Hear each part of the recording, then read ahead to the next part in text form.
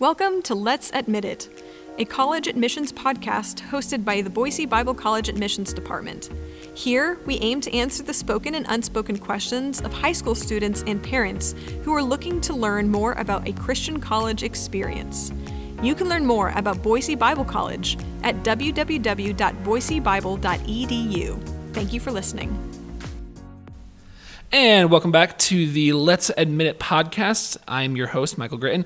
I'm coming to you from the admissions department at Boise Bible College. And ladies and gentlemen, we are in the throes of transition. See, up until this point, all of our episodes have been, you just heard it in the intro. All of them have been aimed at answering questions from high school students, from their parents, about the specifics of the admissions process here at Boise Bible College. Well, I think we've done a pretty good job of that, and I think it is time for us to move on to something a little bit different, but also very similar to what we've been doing. Every episode I've had a guest on the episode, and that guest has been generally it's a professor. Sometimes it's been a member of the admissions department. You guys have gotten to hear from Logan and Brawlin and Linda. Sometimes it's been, Ben Bishop has been on a couple times, but most of the time it's been professors. And now what I'm lovingly referring to as season 2 of this little shindig is going to be specifically geared at introducing you to the professors of Boise Bible College. So today I'm starting out with a man that you guys have heard referenced a number of times in the podcast, Mr. Ben Williams, the leader of the preaching ministry department, as well as the Old Testament. Help me out, Ben, is that right? Both of those are correct. Boom, okay. Preaching and Old Testament. Good stuff. Ben, first of all, how are you doing? I'm doing great. Been a crazy, crazy couple of months. We're finally getting back into the groove of things, getting into the spring semester in, 10 days? 10 days. 10 days. So, Ben, I know this is your first time on the podcast. This is pretty low stakes. I'm just going to throw some questions at you. You have the floor.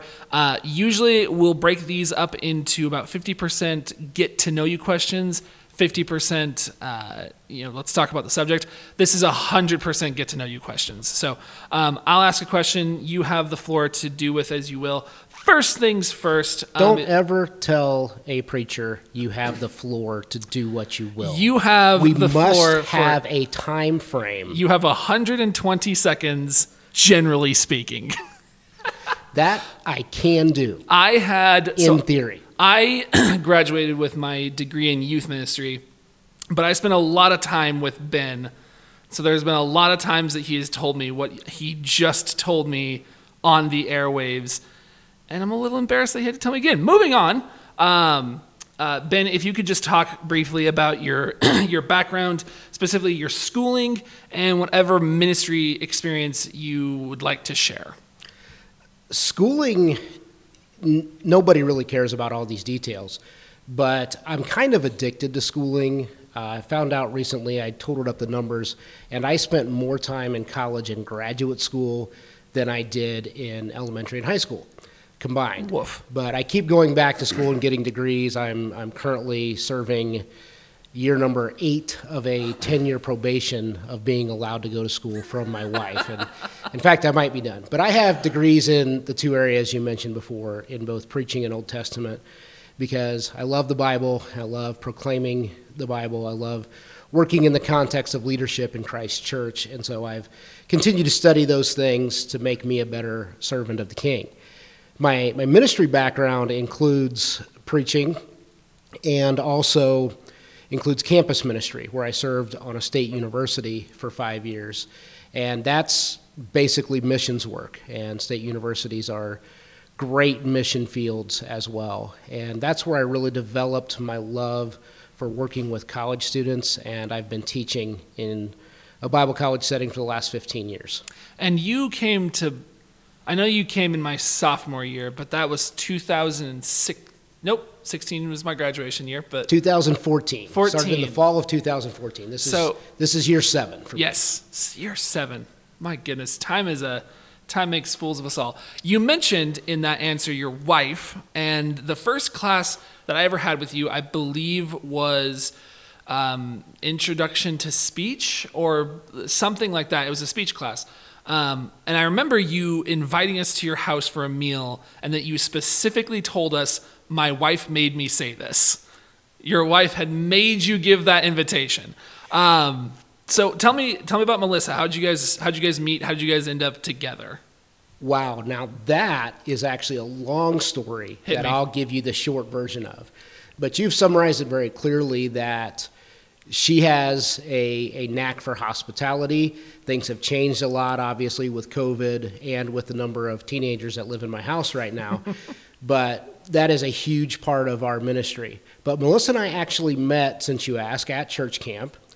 Over the next couple of years, we were teenagers that were on opposite sides of a church split that got back together. And we started dating on her 16th birthday back in 1991, and she has been my ministry partner ever since. Hold on. So I need to emphasize to you listeners that I have, during my senior year, I spent like an hour and a half every single week at Ben's office. I did not know that. You guys were a part of a church split that then ended up like reverse osmosis, just like merged back together. That's correct. We were both children when a church in Ohio split. And my father became the preacher of one half of that, and a dear family friend became the preacher of another half of that. And after a couple of years, they began to look at things biblically and said, we don't like this. We can do better work together. And we were actually on opposite sides of that split. And at one point in high school, we were the only two kids in the youth group. Mamma and mia. We started dating, and the rest is history. Good grief. And she does play the piano, which is old school for preachers are supposed to marry Piano players. young ladies that play the piano. Yep. Okay, so I do know the backstory of the next question I'm going to ask you, which is how did you end up asking Melissa out the first time? Oh, man. Well, because I remember this story.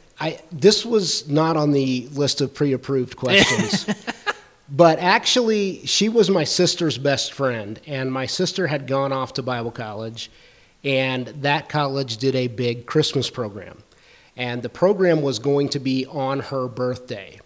And so I, in my smooth way as a 17-year-old male, came to my now wife and said, do you have plans for your birthday?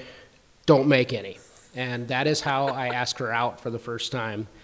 And there are other events with that as well. But ladies and gentlemen, take notes. So, to transition so wonderfully off of that, I love that story so much, Ben, because in my mind, you have always been the way that you are at this exact moment in time. So imagining you going, like, telling Melissa, do you have plans? Don't make any. And then just walking away. Love it. Love that mental image. So you very briefly mentioned Ohio. Yes. You are one of a number of staff members, actually, that ended up in Garden City, Idaho, from several thousand miles away. Yes. So what is the scoop? What is the story of the Williams' clan transition over into this part of the world? This, again, is another long story. But that 2,000-mile distance to where my family is in Ohio to where I am in Boise now actually involves an 8,000-mile round trip to Alaska. When I finished my doctorate, my family and I made the drive to Alaska over a month, and while we were there, I worked with some former students at a church camp. And it was there I met Ross Knudsen, who made a presentation for Boise Bible College. And I think I knocked some high schoolers over on the way to meet him afterwards because I saw something in that presentation that I wanted deeply, and it was focus. And that is what started me looking at Boise Bible College, because this is a school that has laser focus, and that's why I moved here, and I've tried to be part of that focus since I've been here. And by the way, what year was that? That was in the summer of 2013, And 1 year after I met Ross Knutson at Boise Bible College, he helped me unload my moving truck at a house 3 blocks from him in Boise, Idaho. So beware of going on road trips to Alaska. God can change your life. I just, as a person who travels, not as consistently as I should be given the current situation with the COVID pandemic, but imagining a full-grown man bowling over high school students to come talk to me at my Boise Bible College booth is a mental image. Talk to people who know me, it might fit. Ben, let's talk for a little bit about your specific area of focus, namely the preaching department.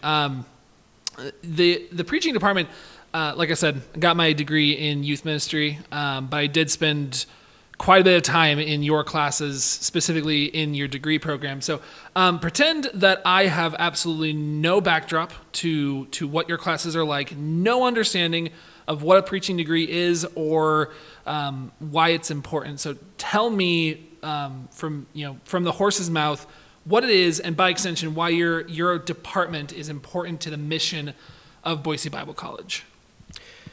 Great question. And preaching by nature is important to the mission of Boise Bible College.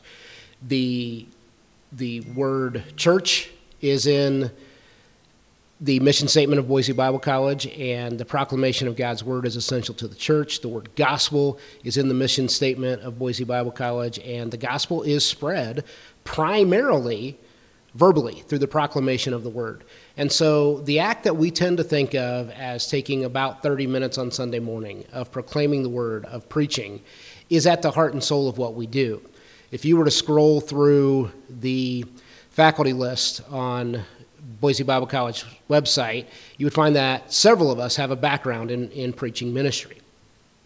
And so that takes up a lot of the degree, is the task of studying God's word and presenting God's word, because I think it is absolutely vital. It's vital that we communicate well. Communication has degraded horrendously in recent years, and anything on social media can confirm that in a heartbeat. We live in a culture desperate for clear communication. God has clearly communicated to us, and I want to train the next generation to keep doing that and to do it well, to do it better than we've seen in culture in recent years. But preaching is just one aspect of the degree program, and in fact, almost, if not all, of the professors at Boise Bible College teach in the preaching department. There are actually 5 pillars in the preaching department, and those are preaching, teaching, leading, caring, and professional skills. So preaching and teaching are pretty self-explanatory. Leading goes beyond what happens in the pulpit. You need to lead at a meeting level. Often someone in this role will be required to lead staff and volunteers as well. But there is so much more on the caring side, things like counseling and pastoral care that regularly come up. The professional skills are those moments in life, things like weddings and funerals and baptisms. All of those, if someone is going to become a preacher, you need to know how to do each one of those things and do it well. Bring dignity to the act and point people to Jesus. I'll give you an example. If a young family starts coming to church, they should be directly affected by the proclamation of God's word. Many will come to know Christ for the first time by the proclamation of God's word. That takes place on typically Sunday mornings for 30 minutes. Usually there are things like Bible studies in small groups, so an aspect of teaching is involved as well. But then there are meetings with volunteers, with elders, with staff, and someone typically needs to lead those meetings and have an agenda. But take it a step further. Take that young family who they face a crisis. The father in that home loses his job. The first call might be to the preacher, and he needs to know how to handle that situation when he shows up at the house and there's a crisis involved. And then finally, when the 10-year-old son wants to make a decision for Jesus and be baptized, the preacher needs to know how to handle that situation. Or the 22-year-old daughter comes home and announces that she's engaged. Well, the preacher's going to get a call then too, and the individual's going to have to know how to handle that. So it's a job that has a lot of variety to it, and each one of those areas is huge responsibility. So the preaching degree covers all of those things. And in all of those things, I'm going to take the next question, but I'm going to tweak it just a little bit. You've been teaching here for 7 years, 8 years in another location. Were you teaching, first of all, were you teaching the same sort of stuff at that other school? Yes, pretty much the same thing.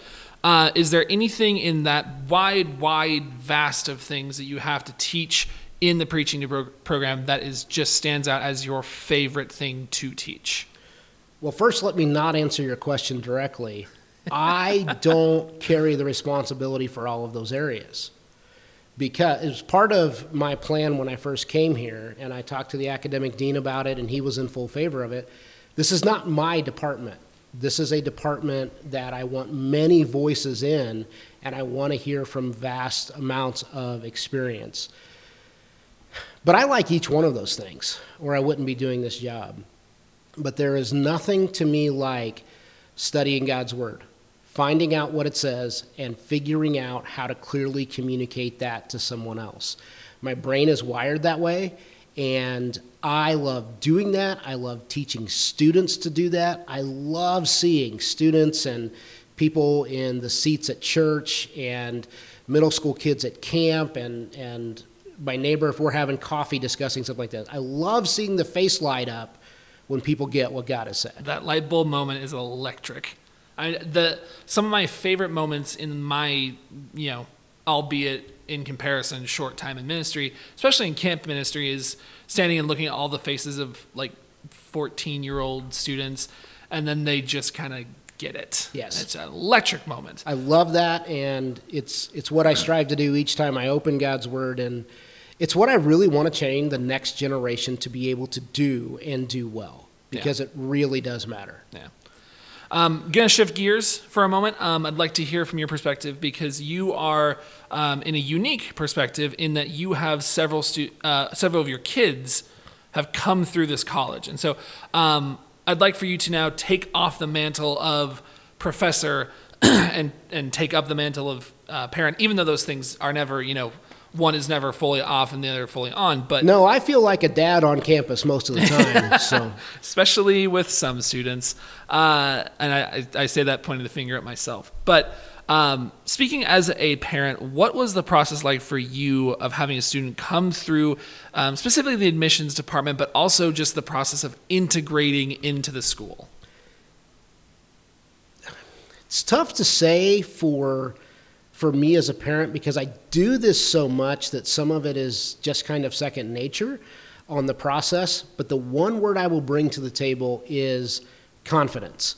I was confident about the education they would be receiving, but even more so, more important than the curriculum, more important than the accreditation of the college, I knew the people they would be working with. In the admissions office, in the cafeteria, in all of the classrooms, and that as a parent gave me tremendous confidence. I want my kids to be shaped by these people. It's a great pat on the back. Thank you so much for that. You're welcome. No extra charge for that. All right. Well, Ben, we have come to the end of our time, but I usually end these off with the same kind of question, which is what I'm going to do now. Let's pretend that you have in front of you a high school student who is interested about the idea, they're bouncing around in their head, they're wrestling with it, the idea of whether or not a Bible college is a viable option as far as higher education goes. What encouragements would you give them? What advice would you give them? What would you say? Okay. First of all, for perspective, I have attended at least one class at 7 different colleges and universities. Not all of them have been Bible colleges nor Christian colleges. I have worked at 4 different colleges and universities. And you will not convince me that a Bible college education is not worthwhile. And the numbers just simply play that out. frequent reports that have been done, especially in the last 5 years, have shown that what we teach at Boise Bible College is valued by the church, it's valued by the marketplace, and it's valued in the family. Just reference one study that you can look up on your own. A couple of years ago, Google released their top 8 characteristics that they were looking for in new hires. 7 of them are part of our curriculum, and their 8th requirement was STEM. They have learned, Google as a corporation has learned, that how you work with people is more important than your knowledge of technology. And that has always been part of our curriculum at Boise Bible College. So I have experienced it, I have lived it, my family members have done so as well.